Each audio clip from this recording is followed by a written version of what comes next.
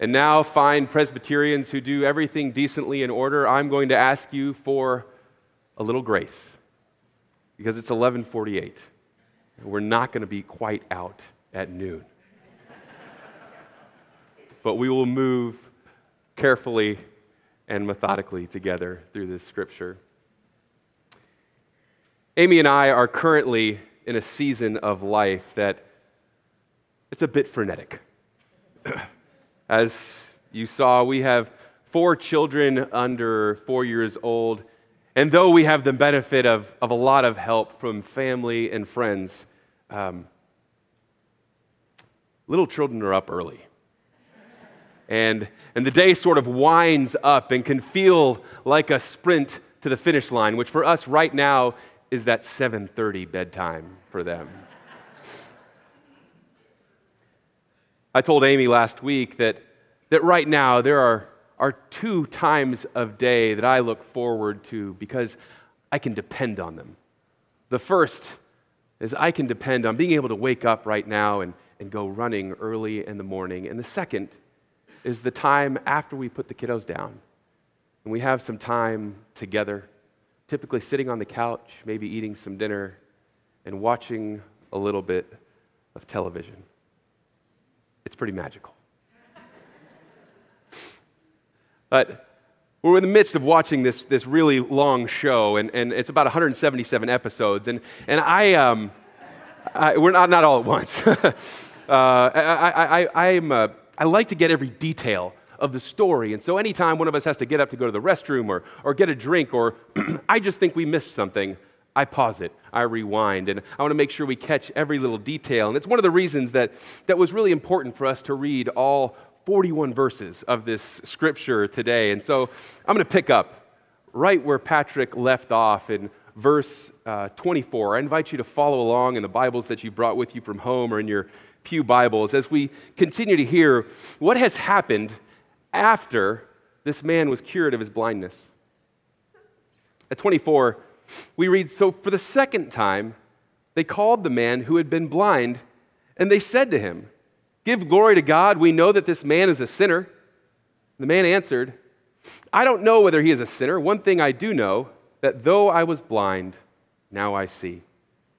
They said to him, 'What did he do to you? How did he open your eyes?' And he answered them, 'I have told you already, and you would not listen. Why do you want to hear it again? Do you also want to become his disciples?' Then they reviled him, saying, 'You are his disciple, but we are disciples of Moses. We know that God has spoken to Moses, but as for this man, we don't know where he comes from.' The man answered, 'Here is an astonishing thing. You do not know where he comes from, and yet he opened my eyes. We know that God does not listen to sinners, but he does listen to one who worships him and obeys his will.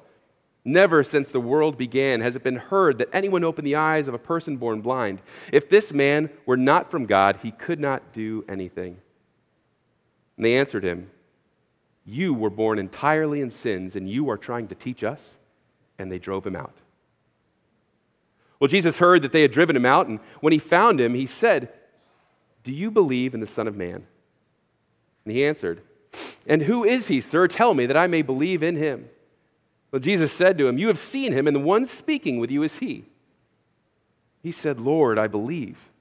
And he worshiped him. And Jesus said, 'I came into this world for judgment so that those who do not see may see, and those who do see may become blind.' Some of the Pharisees near him heard this and said to him, 'Surely we are not blind, are we?'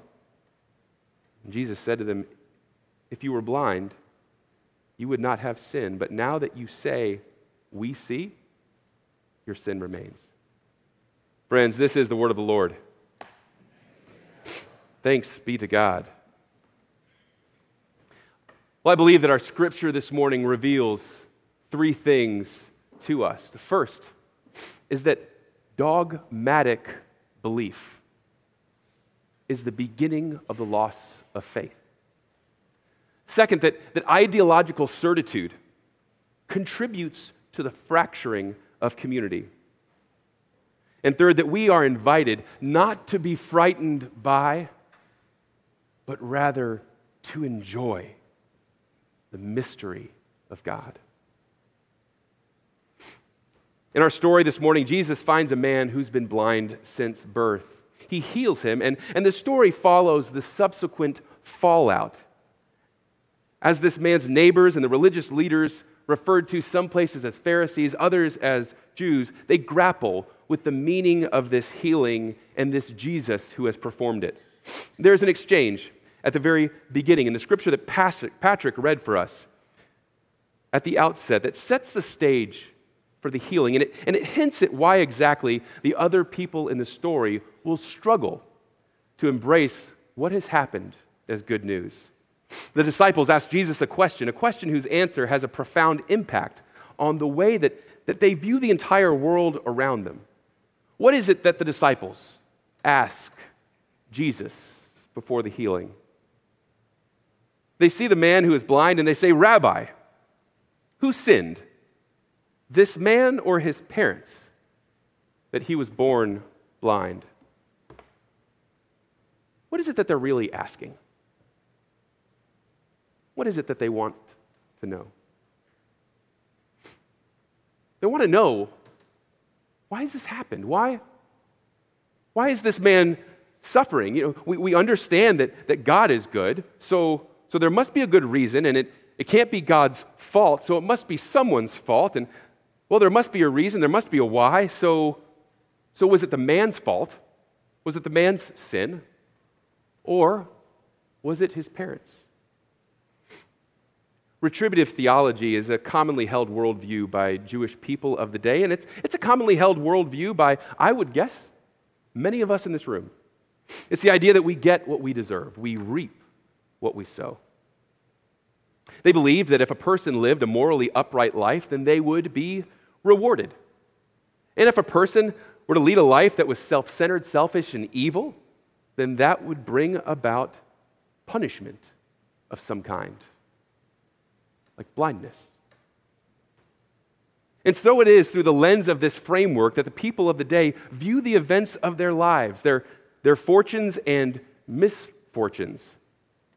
It is this framework that prevents the religious leaders from seeing how God is at work in our story. Friends, how is your framework, your understanding of who God is and the way the world works, preventing you from seeing how God is at work in your midst all the time? The religious leaders here spend the story trying to make sense of what's happened. They spend time trying to make it fit their framework. Richard Rohr writes about this kind of religiosity and critiques religious leaders specifically, saying, they need to speak with absolutes and certainties. They feel their job is to make absolute truth claims and feel very fragile when they cannot. And then we followers think that we must be certain about things that we're really not certain of at all, which is the beginning of the loss of faith. Because when the world operates in ways that don't agree with our religious framework, we often end up throwing out God instead of the framework. You see, the more we try and hold on tightly and dogmatically to the framework, the more fearful and nervous our posture becomes. We become defensive and judgmental until we either drive everyone away or we let go of it all together. It's only on relaxing our grip on what we know doctrinally and focusing our gaze further out in an effort to simply follow Jesus that we will find ourselves operating out of places of confidence instead of unease, out of places of love instead of fear. We're not called to have it all figured out, and when we hold on to the truth loosely, it leaves room for us to discern how God is at work continually now. Approaching our faith with this certain humble open-handedness opens ourselves up to seeing the mystery of God at work. But not only does dogmatic belief or ideological certitude tear down faith, it also contributes to the fracturing of community. Here in the story, the man's ultimately kicked out of the synagogue by the Pharisees.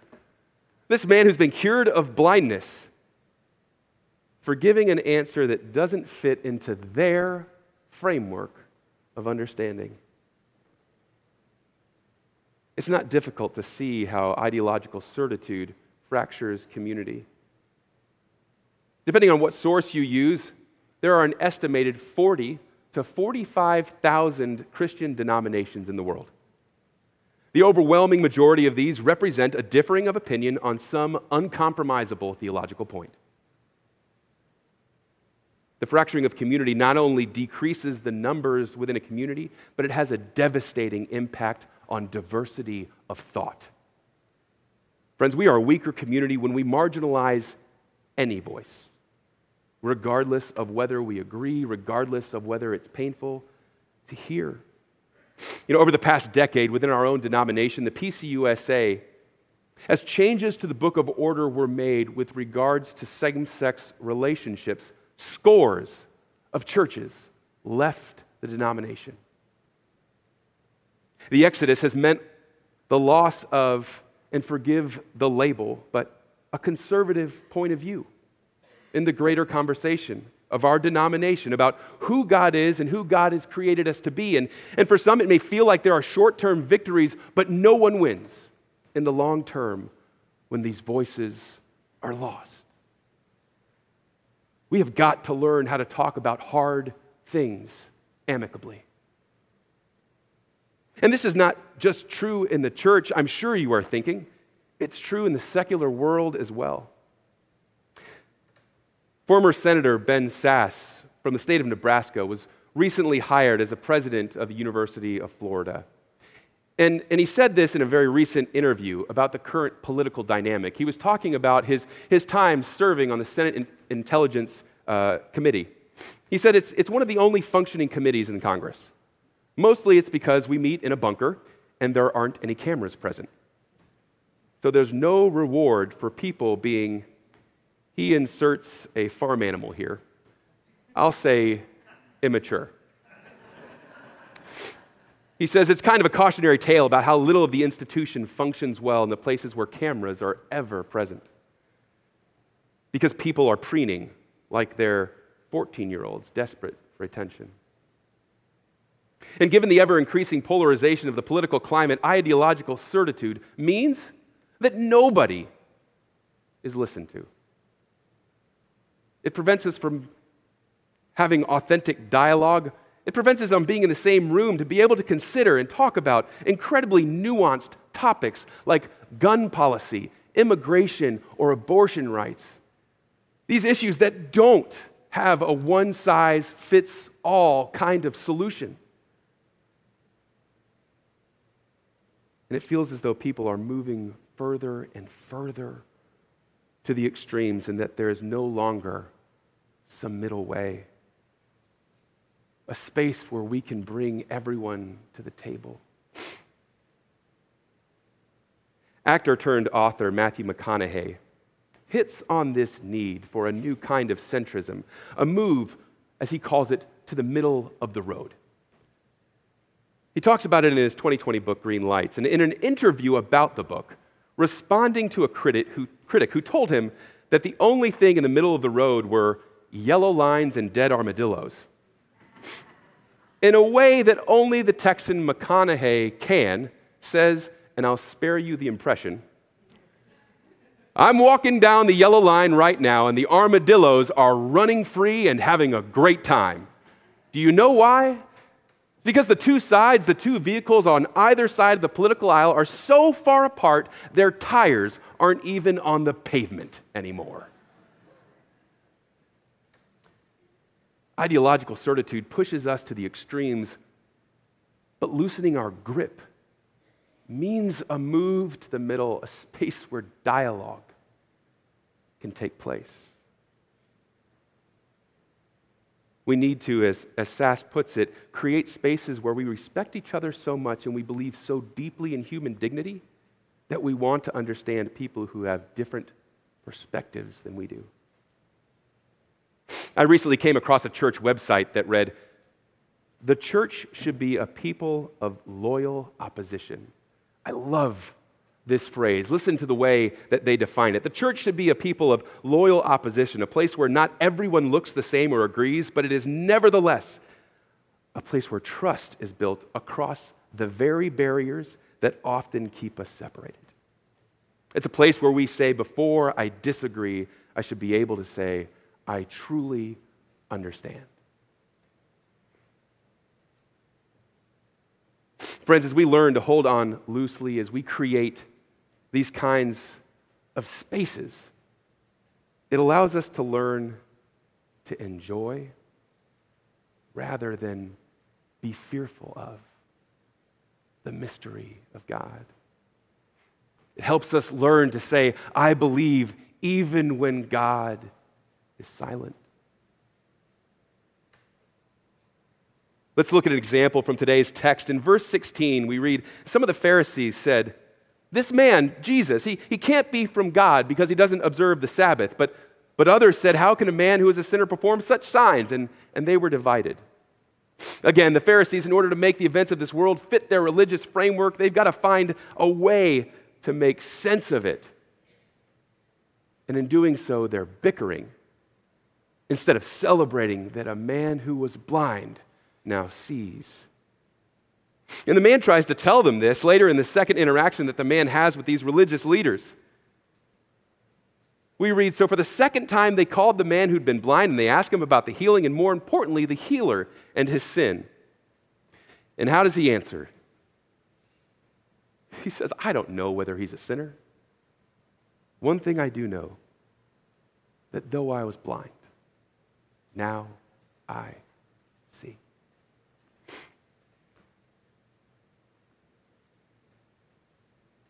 He says, I don't know what you're looking for or what you're trying to explain, but here's the deal. I was blind and now I see. See what God has done.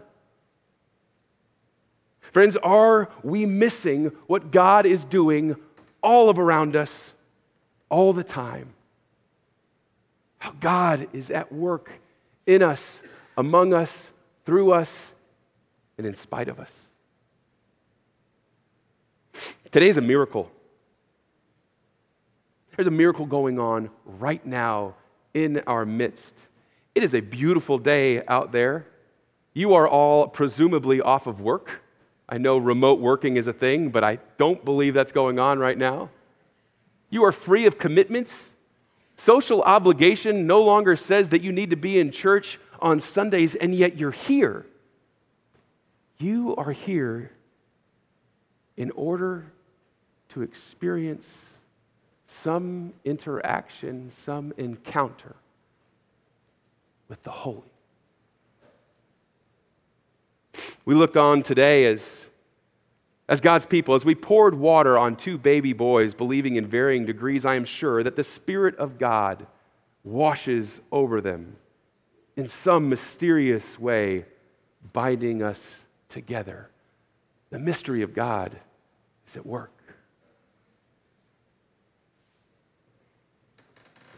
The mystery of God. I love those 2 times of day that I can depend on. But it is rarely where I experience the mystery of God. Friends, this magic, this mystery, this experience of God at work so much more often happens in between somewhere. It happens down in the muck when we least expect it, during the hard times. It happens during that sprint to the 7:30 bedtime in the midst of trying to bathe and feed and get children into pajamas when a kid spontaneously looks up and says, I love you forever, Daddy. It happens in the middle of our work days while we work through a carefully curated list of to-dos trying to get the things done we believe need to get done, and we find ourselves in an unexpected interaction with a coworker. that opens into a vulnerable interaction where we find ourselves sharing with one another how God is at work in our families and in us. It happens at the end of a long week when all we can do is collapse into the arms of a loved one. It happens when we are alone. When the weight of our problems seem to be bearing down on us and our attention is moved by a gentle breeze that forces our eyes up and opens us up to the world around us. Friends, it is in these moments when our eyes are opened to the mystery of God at work and when we are gifted glimpses of the kingdom of heaven. In the name of the Father, and of the Son, and the Holy Spirit. Amen.